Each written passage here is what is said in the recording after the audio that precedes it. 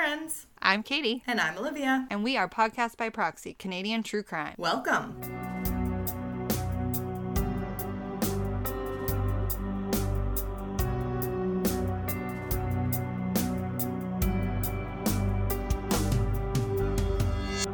We're live. Pew pew. Live for case Both update. with cereal scented candles as well. Oh, yes. Yeah, I love my... It's literally just called cereal, but it smells like Fruit Loops. Yours is called cereal, mine's called Crunch. I love it. I do too. Cinnamon, vanilla, and maple. Oh, I didn't even see that it said that there. I don't even know if mine says any flavors. It literally just calls it cereal, but it's like sticking your head in a box of Fruit Loops. Is it like one of those ones that when you open it, it like had cereal like Nope. in the top of it? I love those candles. I've never owned one, but I like those ones that when you open them, there's like texture in the top. Yeah. So it's like visually appealing too. Oh, love. No. I've been trying not to spend too much money on candles, so I'm like really Why? making them last. I mean, I don't know. I don't know why I was so aggressive about that. I don't know. Watching my budget this year. Fair. I always budget, but I don't always I've always budgeted. How do I word this? I've always budgeted, but maybe not as severely as I am now. Like a savings heavy as opposed to just like budgeting. And just more being aware of what I'm spending money on. And the fact of the matter is, I don't need to spend a shitload of money on candles. I can make them last a little bit longer and... Yeah, fair. I mean, it's not just candles. I think there's it's something just to me that just bring me a lot of joy. So I search out clearance racks at Winners and get candles that way and stuff. So I totally agree though. And I think that it's just more being mindful of that I don't always need to buy things, basically. Yeah. That's really all it comes down to. I feel like this year, every conversation I've had so far, that's about something important or just something in life, I feel like every conversation comes back to intention. And it's just this year should just be about, I'm putting it about my intentions. I just want to think things through a little bit more, make smarter decisions. So I don't want to set some big elaborate goal.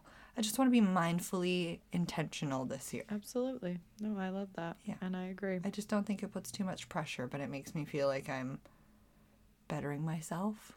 Yeah, 1% every day. That's the name of the game, baby.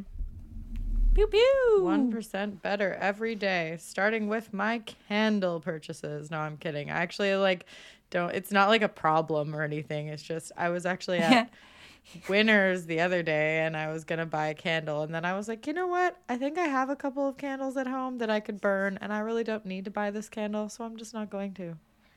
So one thing I'm also looking into getting too, because it makes your candles last 500 times longer, is just a candle warmer. I was watching Laura Lee's Amazon finds recently in the background while I was getting ready one day, and she has this, it's a little small lamp that sits over your candle, and it just keeps it kind of warm and it keeps the scent going constantly, kind of like a wax burner, but it doesn't actually melt your candle. Interesting. And I think that would just be a really wise way for me to make my dollar go further. Yeah. Because that costs $35, which sure, still a luxury purchase, but a Bath and Body Works candle is $24 if you just go buy one at regular price. Yeah, I'm not gonna lie, I never buy Bath and Body Works candles. Those are not the candles that I'm purchasing, but I do, but only 4 days a year when they're on sale. The place that I get my lashes done, which is not a luxury that I'm willing to give up, don't come for me. Fair. Sells locally made candles in little mason jars with lids, and I got in the habit for a while there where I get my lashes done once every 2 weeks, and I was buying a candle every time or every second time, which is just too many. Are they black woods? No, candles I or do something? have one of those, but no, I don't remember the brand. I'll have to. Oh. I really like that company. They're local as well, and they make a good candle. They do make good candles. Okay, this has gotten... Anyway, this isn't a candle podcast. I was going to say, this has gotten really candle heavy. Oh, but this is totally leading into this episode, but I think it's funny for us to note. And you pointed this out to me. We had the honor of having a short article made about us for the Jonathan Bruce episode we did. But I like that the last sentence in it is pretty much like educational stuff starts at 9 minutes. Yeah. It's like they prefaced where to fast forward to be part of our case. Somebody actually I don't mind it. Somebody actually left us a review. I don't remember how long ago it was now. Basically suggesting that we put that in our episode description, and maybe it's something we should consider. Yeah. We really could. But at the same time, we like to have a little chat before we get going. That's just how we are. That's just what we do here at Podcast by Proxy. Let us know, guys. Would you like at the beginning of the episode description to say case starts at blank and then the description? Because it's really small potatoes for us, but if it makes your life better, I feel like we could so do you're not that. hitting that stinking little 10, 15-second skip button to see where we stop. I get it. Yeah. It would really solve the problem of the reviews we get negative saying reviews? that they don't. Yeah, because I swear the only negative reviews we get are like they talk too much at the beginning, which like some. That is the consistent bad review we get, but that is our style of show. But then on the flip side, we get a lot of reviews saying that they love our conversation, and so it's like it's just not for everyone. We're just chilling on a couch together. We're just gal palling. Anyways, we could do that. But today we're talking about case updates. I have about 5 case updates to go through, and then I think Katie might have a couple of small ones. I got 2. A lot of you emailed us about the Byron Carr update. Yes. We know it's coming. I did see your emails, though. Keep your case suggestions coming. We love them. So we are going to, of course, go over that. But before we get started, just a reminder to give us a 5-star rating and review wherever you're listening. Apple Podcasts, Spotify is the best. Follow us on Instagram, Facebook. Send us a Gmail for case suggestions or fill out the little linky in our profile. Also send candle suggestions for Katie. Send candle suggestions to our Gmail. I don't know. I'm not kidding. She's not kidding, guys. But I think we can hop right into it. Otherwise, I concur. Now Let's that do we've the damn gotten thing. our candle rant over with. Hey, we're at 7 minutes. We're always 6 to 9 minutes of, us time. It's true. Okay, so yeah, we're going to start. I will preface this by saying previous case update episodes that we've done in the past have been like just updates on cases we did the following year. And there were a few cases beyond that required updates. So I'm kind of just doing a general case updates episode. Yeah, I'm very it's not excited. necessarily a case we covered in 2023. I will tell you when we covered the case, just in case you haven't heard it. You want to go back and listen, whatever, get caught up. But we do have a few. So I'm going to start off with Byron Carr because this one was the most requested Shocker. that we got to our email. On July 26th, 2022, we covered the case of 36-year-old Byron Carr, who was murdered on November 11th, 1988. At the time we covered the case, it was considered PEI's, so Prince Edward Island's, only unsolved murder, which is cray-cray. Mm-hmm. Yeah. Isn't that, I don't know, I just still can't wrap my head around that. I'm honestly just going to look up the population of PEI because I think that would just make me feel better. Fair. But we live on a little island and we have way more than one unsolved murder, you know? Yeah, but I don't think our people are as, we have nice people here and they're still not as nice as people in PEI. Fair. So, on January 25th, 2024, just 1 month ago, at 11:55 a.m. Atlantic time, 56-year-old Todd Joseph Gallant, who also goes by Todd Joseph Irving, was arrested and charged with 1 count of first-degree murder and 1 count of interfering with human remains in connection with Byron's murder. This case had been unsolved for 35 years, and Chief Brad McConnell stated the arrest was made based on significant forensic evidence that led police to believe Gallant is responsible for Byron's murder. At the time of Byron Carr's murder, Todd Gallant, or Todd Irving, would have been 21 years old. The specific charges read as follows. Did commit first-degree murder on the person of Byron Carr contrary to Section 212AI and Section 218(1) of the Criminal Code of Canada and amendments thereto, and did improperly interfere with the human remains to Byron Carr by stabbing the remains of Byron Carr contrary to Section 175B of the Criminal Code of Canada. Police also arrested a second person. However, that person was later released, and an investigation continues to determine whether they had any involvement in the case, and we don't know who that is. At this time, anyways. Jeez.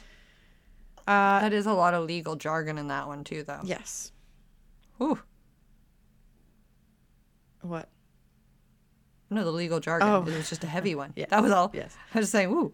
So Todd Gallant's lawyer appeared on his behalf in a Charlottetown courtroom on February 1st, 2024, and the case was pushed for a month. His attorney, Chris Montague, spoke to the judge and confirmed that Todd Gallant had applied for legal aid and that at the time they were waiting for disclosure from the prosecution and that they weren't ready to proceed. So the defense and the Crown agreed to push the case over for a month to allow time to go over the evidence, and the case was adjourned until March 7th of 2024. So that will be coming up in the next few weeks. It's just before my dad's birthday. Yes. So as a reminder for this case, again, you can go back and listen to it if you haven't already. We covered it on July 26, 2022, but Byron Carr taught English at Montague Regional High School. He was strangled in his home with a towel in the early morning hours of November 11th, 1988. His body was eventually discovered with multiple stab wounds from a kitchen knife and a message left on the wall that read, "I will kill again," written in pen. His wallet was also stolen. Byron had last been seen at around 3 a.m. on November 11th, and investigators always felt that Byron had consensual sex with a young man that he brought home and presumed that person to be the killer. They theorized this based on the underwear found at the scene with male DNA on it that was not Byron's, and the fact that there was no forced entry into the home. I get that there's no forced entry, but it's still so aggressive. Yeah. There's no way that's just I don't know. I think they just believed that he brought somebody home and allowed them into the home rather than somebody breaking in or something. Like someone was in the home with him. It's just, I even have a hard time believing that with how violent that was, that it was even someone he knew. Right. I don't know. So during a press conference on January 26th of this year, Katie's birthday, Byron's brother John Carr thanked the police and members of the public for their assistance in the investigation, stating, quote, "It's been a long 35 years. We're sad that the case went on for 35 years. Both our parents have passed away and weren't here to take part in this process today. We know they're with us in spirit. This would have been very important to them as the next step in pursuing justice for Byron." His brother also said he believes the stigma around being gay in the 80s was part of the reason the investigation initially did not gain much traction. Byron at the time had not actually come out to his parents, and so they learned of his sexual orientation along with everyone else as a result of his murder. His murder shocked PEI and left many of its LGBTQ members living in fear. Well, I'm not surprised. I mean, based on their small population, there's probably a very small group of LGBTQI plus members that now are feeling completely unsafe. Yeah, and it actually... And he was... No, keep going. Sorry, he was 20, right? He was 36. The person who killed him, Todd Gallant, was 21. Jeez. And it actually reminds me of a documentary I'm currently in the middle of watching. And what is about that? a murder in Australia. I'm just trying to remember what it's called. And where you're watching it? On Disney Plus. Okay. It's on Disney Plus. It's the case of Scott Johnson. Okay, it's called Never Let Him Go. But they talk a lot in the documentary itself about the stigma around being gay in the 80s and like all these gay bashings and things that took place in Australia. And it's very interesting. I'm still in the middle of watching it. But as I was doing this case update and they were talking about like the stigma around being gay in the 80s, it just reminded me of this documentary. And like they do really paint a good picture. Yeah. I feel like I've started this. As soon as you said the name of it, I could picture the cover, and when I Googled it, it's exactly what I thought. So anyway, yeah, just I feel another like documentary if you're interested in kind of going a little bit further into that culture. But yeah. So Todd Joseph Gallant, the person who was charged with the murder of Byron Carr, was previously convicted for a break and enter in PEI in 1987. So just 1 year before he is said to have murdered Byron. He is also believed to have been living in Charlottetown in 1988, but he relocated to Texas and then Arkansas in the States after the murder. He did not return. That's quite a big change. Okay. Yeah, he did not return to PEI in Canada until 2022. Oh, wow. Yeah. And Todd Gallant has criminal records in Canada, Texas, and Arkansas. Wow. Police Chief Brad McConnell said in the press conference that genetic genealogy was used to match the DNA from the crime scene using the underwear DNA that had been taken, but they had never been able to match it to anyone in their like crime data banks. Police saved this DNA over the years in the hopes that it would become useful to solving the case one day, and the police chief was quoted saying, "Genetic genealogy is a game changer in how we investigate major crimes. We're seeing some amazing results across the country and across North America."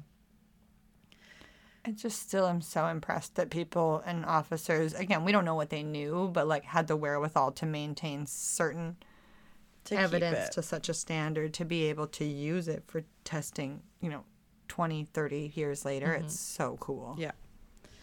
The Charlottetown Police was assisted by two companies, Wyndham Forensic Group and Convergence Investigative Genetic Genealogy, in this aspect of the investigation. They used two genetic databases, GEDmatch, which we've talked about because we learned a lot about it at CrimeCon, and Family Tree DNA. I registered myself because I had done a 23andMe, so I uploaded my raw data. So yes, so the more you know. We did talk about GEDmatch in our CrimeCon episode of the show, and kind of like the information on how to upload your results and things like that. Raw data. Yeah. So GEDmatch has actually been used in this way since 2018, and it claims to have solved more than 400 cases using the information that it has. Crazy. A few other cases that we have covered that have been solved using genetic genealogy in Canada include the 1975 murder of Sharon Pryor and the murder of 9-year-old Christine Jessup. So those are two other cases on our feed that we have covered that have been solved using genetic genealogy. Yeah, it's just super impressive what they can do with potentially even degraded samples. It's so cool. Well, and I think we're going to, I think we're going to start seeing a lot more of this. We already have started seeing a lot more cases actually being solved using genetic genealogy, because there's no laws in Canada against using that information. And when people upload their information to these like websites, you actually like accept that law enforcement could use it one day. And like most people want to help, right? So yeah, out of like the big ones, I think there's only like one or two that don't within their terms and conditions say that they're going to do so. Otherwise, pretty much any that you use, you're agreeing to that. Yeah. So it's great. It's a really good, really thanks, Paul Holes. It's huge advancement in how police are solving crime like we've never seen before, and it's really cool. Well, I think too, like anything else, people were just like hesitant to trust it because it was new, and now we've seen some very high profile cases use it and see the benefits. So I'm hoping, like you said, that more people will use it and trust the technology, because it is good. It is reliable. Yeah. But yeah, that is the update on the Byron Carr case. Solved after 35 years. And PEI is now back to having 0 unsolved murders. And let's hope they keep it that way. Yeah, let's hope. Good for them. Oh, no, that's what I was going to say. Like, good for them. Proud of you. Good for them. Proud of you. Proud of you. PEI. Yeah, so that is it for Byron Carr. I'm really, really happy for his family, and it's amazing. It's amazing what science can do. Well, and the fact that I think a lot of people after like 20 years kind of think I'm probably never going to get an answer. So 30, 35, 40 years later to be getting answers is amazing. Yeah. I think if there's any DNA evidence whatsoever that police have held, we can kind of throw that out the window now that you're never going to get an answer after a certain amount of time, you know? Yeah. Yeah, and I think that we can be so thankful for all those people that advocated for like their evidence to be held onto properly and for their like stations or detachments to be run properly and be very organized. Yeah. Okay, the next case that I have isn't necessarily an update per se. I just wanted to bring attention to this case again because it's still very much unsolved and there are still people working very hard to try and find answers. So back on December 7th, 2021, so it's been a while since we covered this one, we covered 2 cases of missing people at the time. So one was Shannon Doe White, who was missing from Kamloops, and then the other was Naomi Onatera, who was missing out of Vancouver, who has now been found, and that's cases no longer. Yeah, we have some conclusion to that case. Yeah, so we're going to talk about Shannon Doe White. Shannon Doe White has been missing from Kamloops, BC since November 1st of 2021. Shannon White left the Lower Sahalee neighborhood where she lived at around 8 a.m. on the day she went missing, and she normally arrived at her workplace, which was a car dealership on Notre Dame Drive by 8:30 a.m. However, she never showed up for work that morning. Her Jeep was ultimately found at the intersection of Nicole Avenue and 3rd Avenue, which is across from the Royal Inland Hospital, one day later on November the 2nd. Investigators also received information at the time indicating that Shannon's SUV had traveled west of the city for approximately 45 minutes before she was supposed to have arrived at work. So we covered this whole I just forgot a lot of these details. Case, and really nothing has happened since we covered it, which is super sad that we still know nothing about where Shannon might be. However, since the initial investigation into her disappearance, a group of 4 people in Kamloops with dogs, including retired paramedic Mike Ritzie, said in June 2023 that they had been gathering with their dogs regularly to search for Shannon for more than a year. So this group is known as Search, Recovery, and Detective Canines. They are a BC nonprofit organization that conducts search operations for missing people in the province. This group has conducted over 30 search operations in total for Shannon alone in various parts of Kamloops. That's a lot. Thank you, guys. It's a lot of searches. It's incredible. Randy McLeod, who is also a volunteer and a retired paramedic, for the organization, says the volunteers try to thoroughly cover all of the areas that are suggested by police. According to the organization's BC website, all 4 search dogs, whose names are Ranger, Mara, Rogue, and Stella, have undergone training to search and detect human remains in wilderness areas. In addition to looking for Shannon, the volunteer group has also assisted in the search for Ryan Stuka, whose case we also covered on April 12th of 2022. And actually an anniversary just passed for Ryan for the amount of time that he has been missing. My mother-in-law is about to drive out here in a couple of weeks, and I actually want to ask her to give me an update on the billboard situation out there because you couldn't miss them a few years ago or last year. Right. So I just hope after all the snow we've had and, heavy winds that they're still up and in good condition. Yeah. Yeah, so the 6-year anniversary of Ryan Stuka going missing from Sun Peaks, BC, just passed yesterday. Since we're recording this on February 18th. The anniversary of his disappearance is on the 17th. And the group has also participated in searches for Madison Scott, whose case we covered on June 19th, 2023.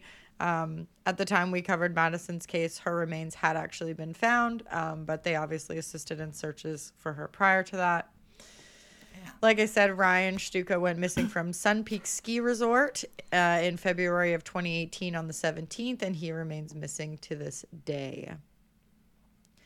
Shannon White's father, Gerald White, lives in Hamilton, Ontario, and said because he cannot come to Kamloops regularly, he relies on these volunteer groups as his eyes, ears, and feet on the ground. As a reminder, Shannon White is described as having blonde hair, green eyes, and stands 5'5", weighing 180 pounds. Anyone with information on her whereabouts is asked to contact Kamloops RCMP at 1250-828-3000 and reference file number 2021-38386. Yeah, that's so sad. Like, I can't imagine what it's like. Well, okay, I say I can't imagine. I can temporarily. But it's like these families who just have no information. Yeah. The ones where people just seemingly vanish.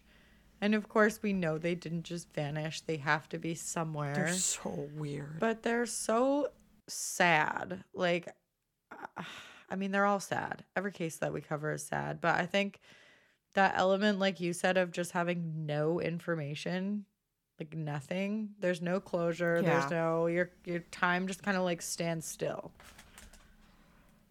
Yeah, and I think we hear a lot of the time, like, especially for our elderly family members, like, a lot of the time, like, it fucking kills them. Like, it does. Mm-hmm. It is what takes them out at the end of the day. That not knowing and no answer and stressing all the time. Yeah. My Lord, that's got to be miserable. Yeah, and so the next case update that I'm going to cover is actually another one where we have not found this person. We may have a little bit more information into, like, what might have happened to them, but their whereabouts is still very much unknown. So this is the case of Elnaz Hajtamiri. I figured you were going to do that one. Yeah. We covered the case of Elnaz Hajtamiri on April 24th, 2023. Elnaz was forcibly taken from a relative's home in Wasaga Beach, Ontario by 3 masked men dressed in fake police gear on the evening of January 12th, 2022. Prior to that, she had been attacked with a frying pan in the underground parking garage of her home on December 20th, 2021. After she was abducted in Wasaga Beach a month later, it was reported that the men allegedly drove away with her in a white 2016 to 2022 model Lexus RX 350 SUV. Elnaz has not been seen or heard from since. Since our episode aired, Muhammad Lilo, who is Elnaz's ex-boyfriend, has actually been charged with first-degree murder in relation to her disappearance, along with multiple other accused. The charges were I was shocked to see how many people were accused in this. So many. I think they said they have upwards of like 10 suspects and people involved in the whole thing. Mind you, yeah, if she was like kidnapped, taken somewhere or something, like it, yeah. But, oh my God, yeah. This poor woman. So the murder charge was laid in November of 2023, nearly 2 years after she was kidnapped from the Wasaga Beach home. Lilo and others were previously charged with kidnapping in connection to her abduction and attempted kidnapping in connection with the prior assault involving a frying pan. These charges confirm that the police now presume Elnaz to be deceased. And we do talk about some of the other suspects in our original episode for this case. So if you haven't listened to it already, I highly recommend taking... Isn't there like 6 of them at that time? Yeah, I think at least 6 at that time, yeah. Jeez. In January 2024, it was reported that Mohammed Lilo had actually hired Paul Bernardo's former lawyer, Anthony G. Bryant, to defend him against the murder charges. Yeah. Okay. Not much more on that. Just we'll leave it. We'll leave it there. Investigators believe that Mohammed Lilo is the common thread between the December 2021 frying pan attack and Elnaz's disappearance weeks later. He has been in custody since his arrest in July of 2022. And like I said, police have also charged or identified 10 other people in connection with this case. That's crazy. Yeah. 2 of these suspects still remain at large, which we did speak about in our original episode. So that's Sukhpreet Singh and Deshaun Davis. Police have yet to identify one suspect that they believe was with Deshaun Davis and another suspect, Crystal Lawrence, when they were captured on security video in the Quebec area around the time Elnaz went missing. They are also looking for another person of interest who, according to police, may have been renting a vehicle tied to the case. One of the Ontario women who had been arrested and charged in the kidnapping case, Dominic Ewan, was arrested on April 3rd and charged with kidnapping, fraud, and possession of property obtained by crime. And the Crown ultimately stayed the charges in October of 2023. They offered no explanation for this decision, but charges are usually stayed when the judge or the Crown decides that it essentially is against the public interest for the case to go forward. So I believe at the time we covered the episode, that specific person, Dominic Ewan, had been arrested and charged for kidnapping and the other charges, but those charges have been stayed at this time. Okay. An Ontario Provincial Police spokesperson said at the time of Mohammed Lilo's first-degree murder charge that the investigation remains active and ongoing and that the OPP continues to investigate in order to find out what happened to Elnaz to provide answers to her family. When they were asked if any remains had been found or if investigators believe Elnaz was dead based on the first-degree murder charge, the spokesperson directed questions to the Ministry of the Attorney General and said all they could say is that they continue to ask the public for information on Elnaz's whereabouts. So, from previous cases we've covered, when we hear that there's a first-degree murder charge, but there's like really tight-lipped otherwise, in my experience, that usually means that some type of copious amount of blood has been found, indicating that there's the likelihood of like loss of life from an injury is high. Yeah, I mean, I feel like it could be anything. It could be like a photo on one of their phones, right? Yeah. Like it really could be a myriad of things. It doesn't necessarily mean that they found her. It just means that they have reason to believe that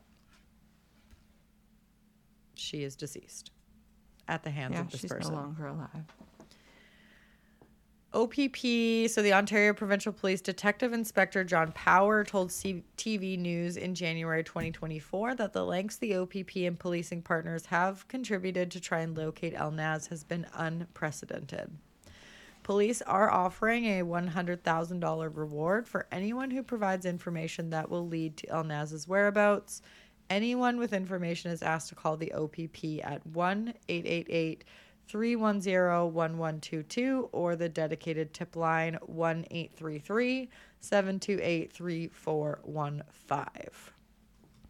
And I will leave the numbers for all of these in the episode description.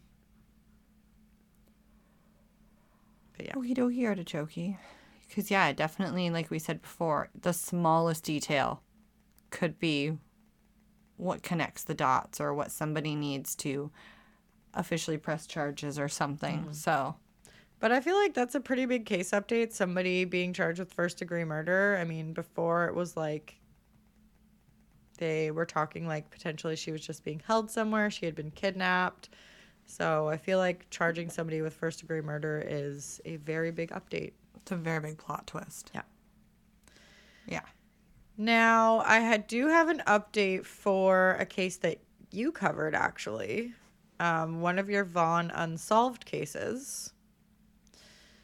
It's not necessarily an update that the case has been solved or anything like that, but more information has definitely come out about what the police do know and what they have found and information that they are looking for from the public. So Ooh. you had covered 2 cases out of the Vaughan, Ontario area on August the 30th, 2022. The nightclub killing and the Asian couple in the dumps. So, yes, the couple, Quoc Tran and Christy Nguyen, both from Markham, Ontario. Since the episode aired, the York Regional Police have announced a $50,000 reward for information that leads to the arrest of Phuong Thanh Nguyen, which I believe you did talk about, who is wanted for 2 counts of first-degree murder in the deaths of Quoc Tran and Christy Nguyen. A Canada-wide arrest warrant is still very much in effect for Phuong Thanh, who may have the same last name but has no relation to Christy Nguyen, which, again, you did go over in your episode. Yeah. Police say he is considered armed and dangerous. He boarded a flight to Mexico in September 2021 after allegedly murdering the couple at an industrial mall. Quoc Tran, 37, and Christy Nguyen, 25, were a couple that was last seen at an industrial mall located at 111 Sunway Boulevard in Vaughan, Ontario, at approximately 5:30 p.m. on Saturday, September 18th, 2021. Police state they believed that they were victims of a targeted attack and were killed in the building. Later that month, Quoc Tran's body was recovered at Twin Creeks Landfill and Environmental Center in Watford, Ontario, after a very lengthy search in September and October of 2021. Christie's body still has not been found, and police have searched like that specific landfill and another landfill in the U.S. that they had investigated. Investigators say they believe the victims and the suspect were known to one another. I would assume so, too, if it was targeted. Yeah. Investigative Services Superintendent Rhonda Corsi said in 2023 that she believes a firearm was used in the attacks, but could not confirm that they were both killed by gunshot wounds since Christie's body has not yet been found. A man named Ricaldo Laburde has already been arrested and charged with 2 counts of accessory after the fact in connection with this investigation. According to police, Phuong Thanh Nguyen is 5'9" tall, weighs 180 pounds. He has a medium build, he is short, black hair and brown eyes. That's what it says. He's a medium build and he's short. Black hair, brown eyes. Yeah, 5'9" for a guy isn't super tall, so. No. More information about Nguyen, his $50,000 reward, and how to submit tips can be found at boloprogram.com/Nguyen. The offer is also available in cooperation with 1-800-222-TIPS.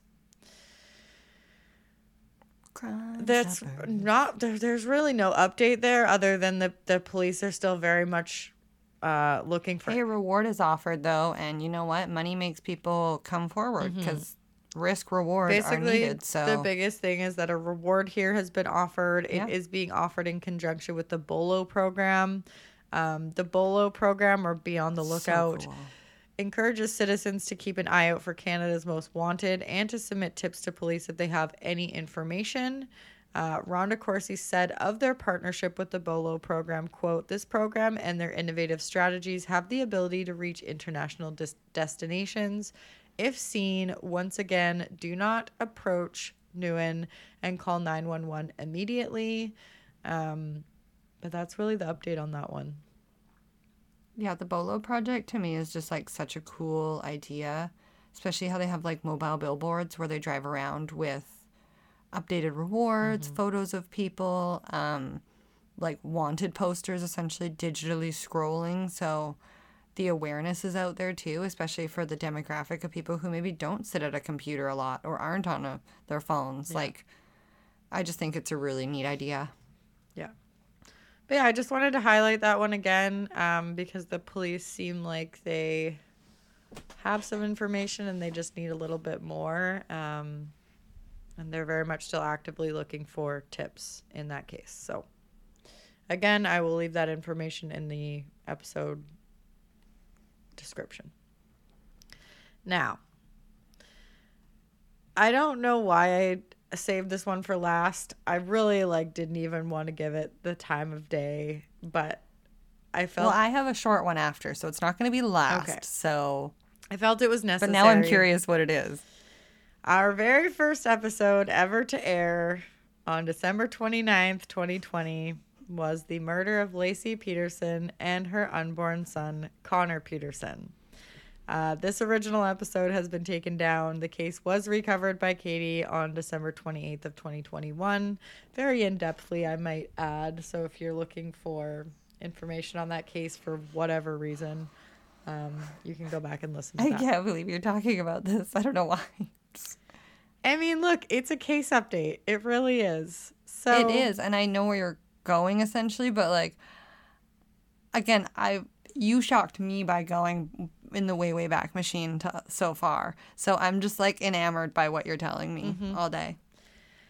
Well, since we covered the case, even in December of 2021 when it was recovered, there have been a lot of things happening in the Scott Peterson case. So as a little update, Scott was initially found guilty and sentenced to death for the murder of his wife Laci and unborn son Conor. Prosecutors in the case didn't have much forensic or physical evidence, but they were able to convince a jury of his guilt with I'm going to say very large amount of circumstantial evidence, and I'm not going to go into what it all is. And a key player that helped, as in Miss Fry. That and so many, there's just so many other things. There's so many other things in that case. So many moving parts. Nobody's ever going to convince me that he's not guilty, but moving on. Again, I don't think he's not guilty, but I don't think he got a fair trial. That was my only stance on it, really, at the end of the day. Sure. So prosecutors allege that his motive for murder was to escape married life and upcoming fatherhood. He was found to have engaged in multiple affairs, including, of course, with Amber Fry, who came forward during the investigation. Laci Peterson was reported missing from the couple's Modesto, California home on December 24th, 2002. And the affair with Amber Fry began, according to her, on November 20th, 2002, after Scott Peterson had told her he was single. Laci's body was found... He said he was a widow. Yeah, he said he was a friggin' widow. Laci's body was found on April 14th, 2002, and Conor was found on April 13th. Laci had been dumped in the Berkeley Marina, which is the same place where Scott had taken his new fishing boat that day. Or his new boat fishing. Scott got up, decided he was not going to go golfing because the weather was crummy, yet decided fishing was a great option because the weather is crummy. Yeah. Again, there's just too much. There's too much. Yeah. A jury sentenced Scott Peterson to death in November 2004 after 12 hours of deliberations. The California Supreme Court overturned that sentence in 2020 after it was found that potential jurors were erroneously dismissed for saying they objected to the death penalty. However, the conviction itself was upheld and he was resentenced to life without the possibility of parole and taken off death row. Yep. Scott requested a new trial, but it was ultimately rejected in 2022.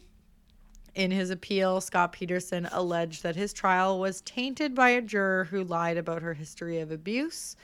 And he is currently in the process of appealing the decision to deny him a new trial. Of course he is. So now for the update.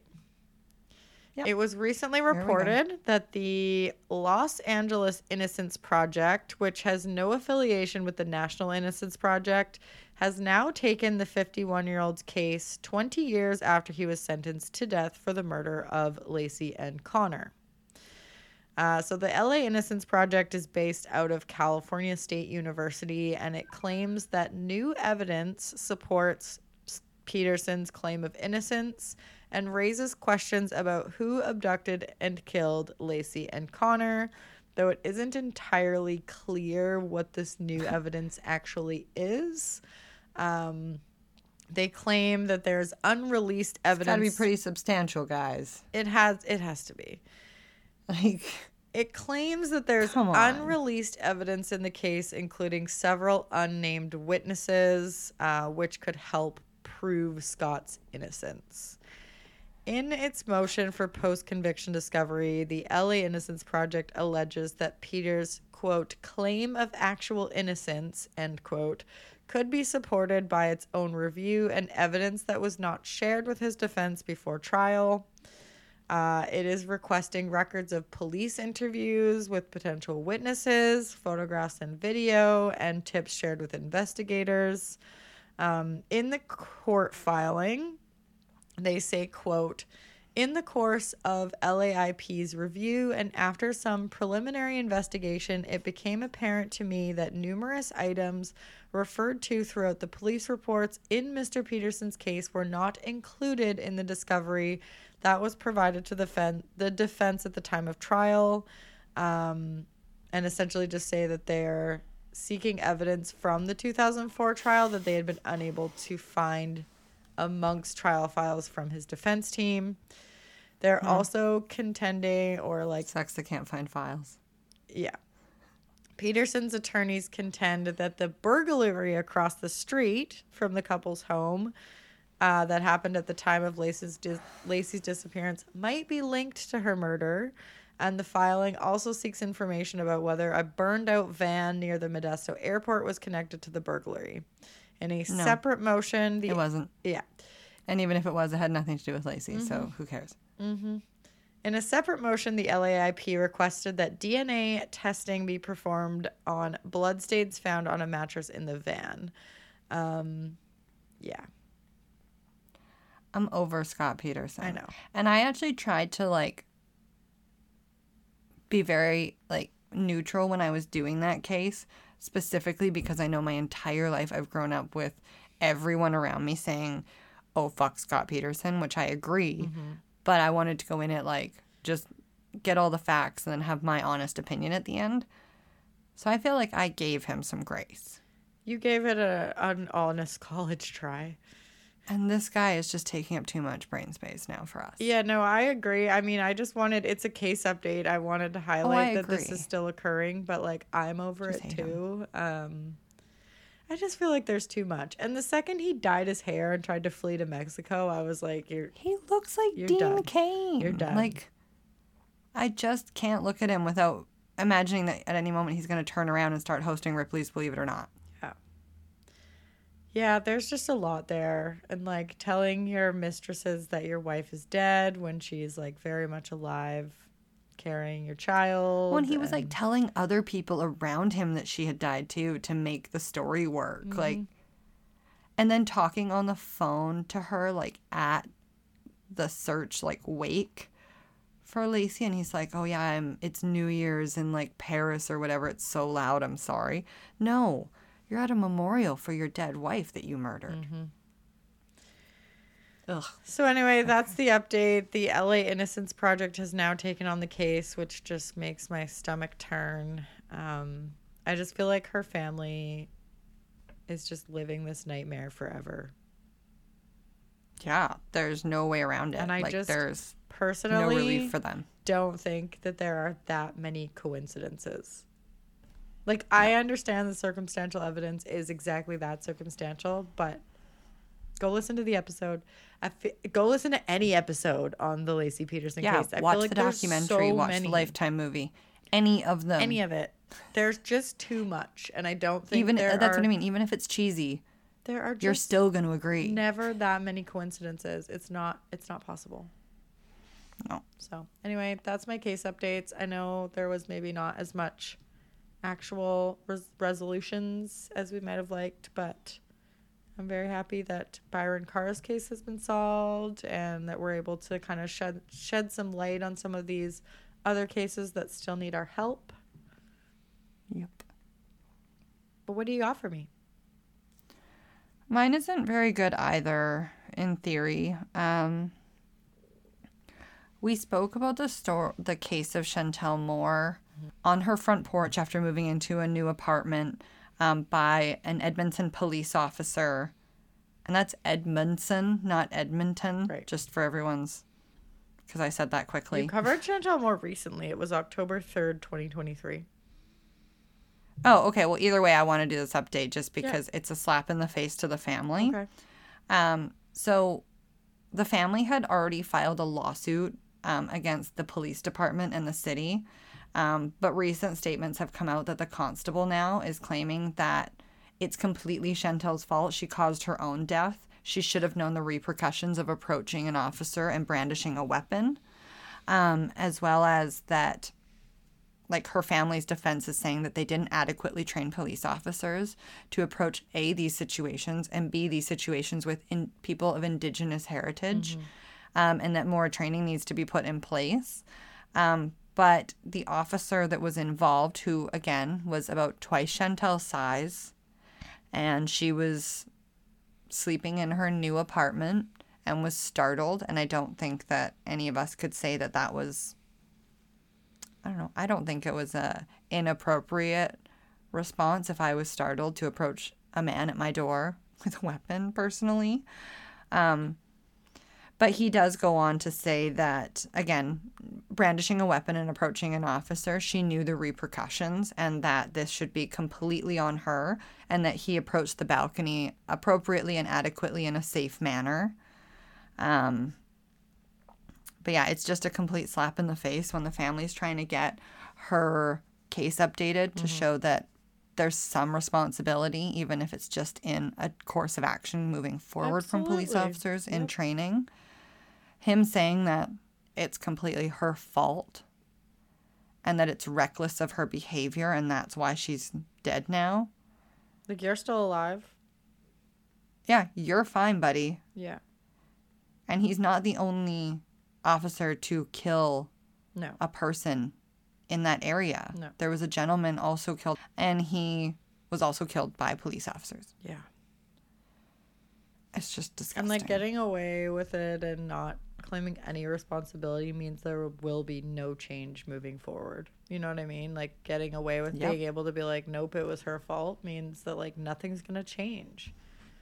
I mean, let's hope with the lawsuit her family has, because it's not closed yet, that we see some change. But I completely agree. I don't think we're going to see anything come of it. That's awful. Yeah.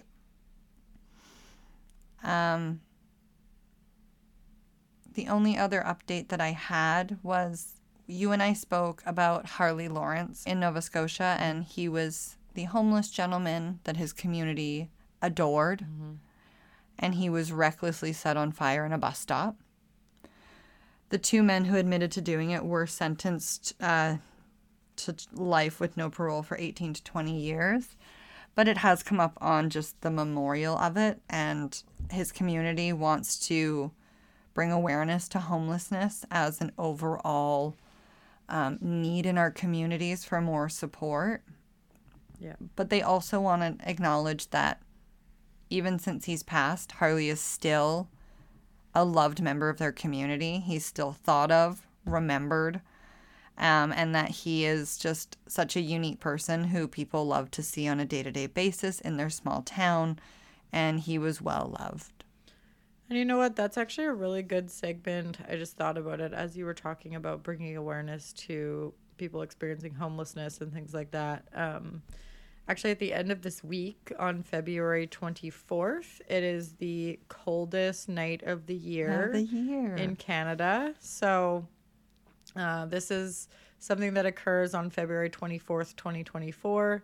And the coldest night of the year is often held in, like, many communities. Like, there's going to be one where I live, so you can definitely There's look. one where I live. Yeah, you can definitely look if you're in Canada and see if there is something like this happening in your area. But it's essentially a walk to raise money for local charities serving people experiencing hurt, hunger, and homelessness. But yeah, it is called the coldest night of the year, and this year it's going to be happening on Saturday.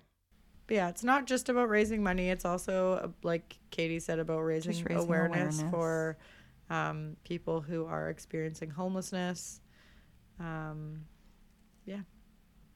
So if you are interested in getting involved, definitely look in your local community to see if you can find a walk. Even if you aren't able to donate, just going on the walk and learning. And you can also walk even if you can't get to the location. You can register, you can fundraise, you can spread awareness, and you can take part in the walk elsewhere. It's just like, it looks like it starts around 4 p.m. You check in by 5 p.m. You're off on your walk.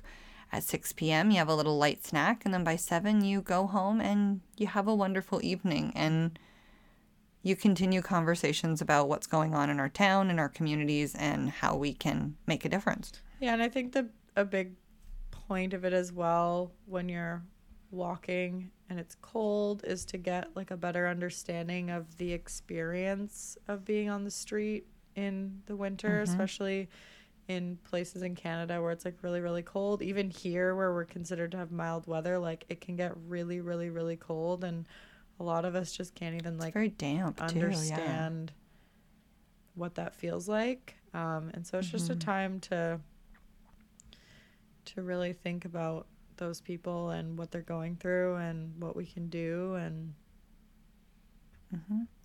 and there's also a 2K and a 5K walk option. So if you don't feel like you could do the full 5, you could do the 2. It's just about getting involved. That's it. That is our case updates for, I mean, not really 2023.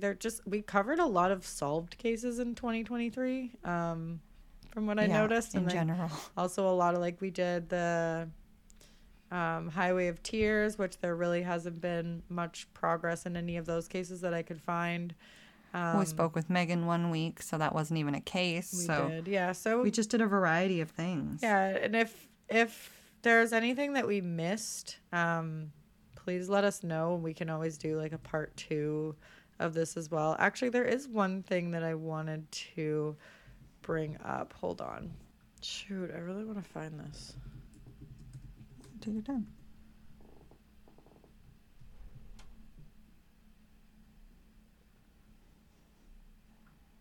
Oh, here we go.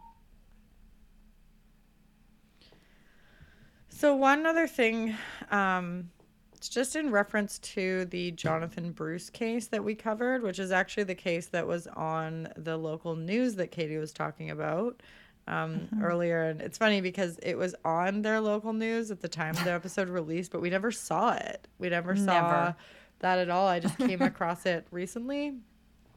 So I sent it to Katie, but we did have so random somebody email us who actually suggested that case initially to us. Yes. And she did let us know that unfortunately Jonathan Bruce's best friend actually passed away from an overdose on November 27th of 2023. This happened just days after Jonathan's 10-year memorial, and he was a big front runner in the Justice for Jonathan campaign. His friends were huge in his campaign, yeah. And this person just says that, like, she knows he never got over Jonathan's death or the lack of forward movement on the case. When everyone is, like, really confident who they know the real killer was. So no justice or arrests have taken place in Jonathan's case. And I just wanted to share that our hearts go out to Jonathan's family and his best friend's family and everybody in that community who's still really hurting over that case, and the fact that there has been no justice when if anything, there's just more loss associated to the case now. Like, it's indirectly related because it's like an extension, but it's just so much sadness around that one case. So I guess I'll end it on a really sad note. I was gonna say, you really didn't want to end it on Scott Peterson, but you want to end it on that? Okay. Yeah, well, I didn't even want to talk about Scott Peterson to begin with, but it was That's an update. true. Let's not give him any more time. I felt like I would put it in, I guess.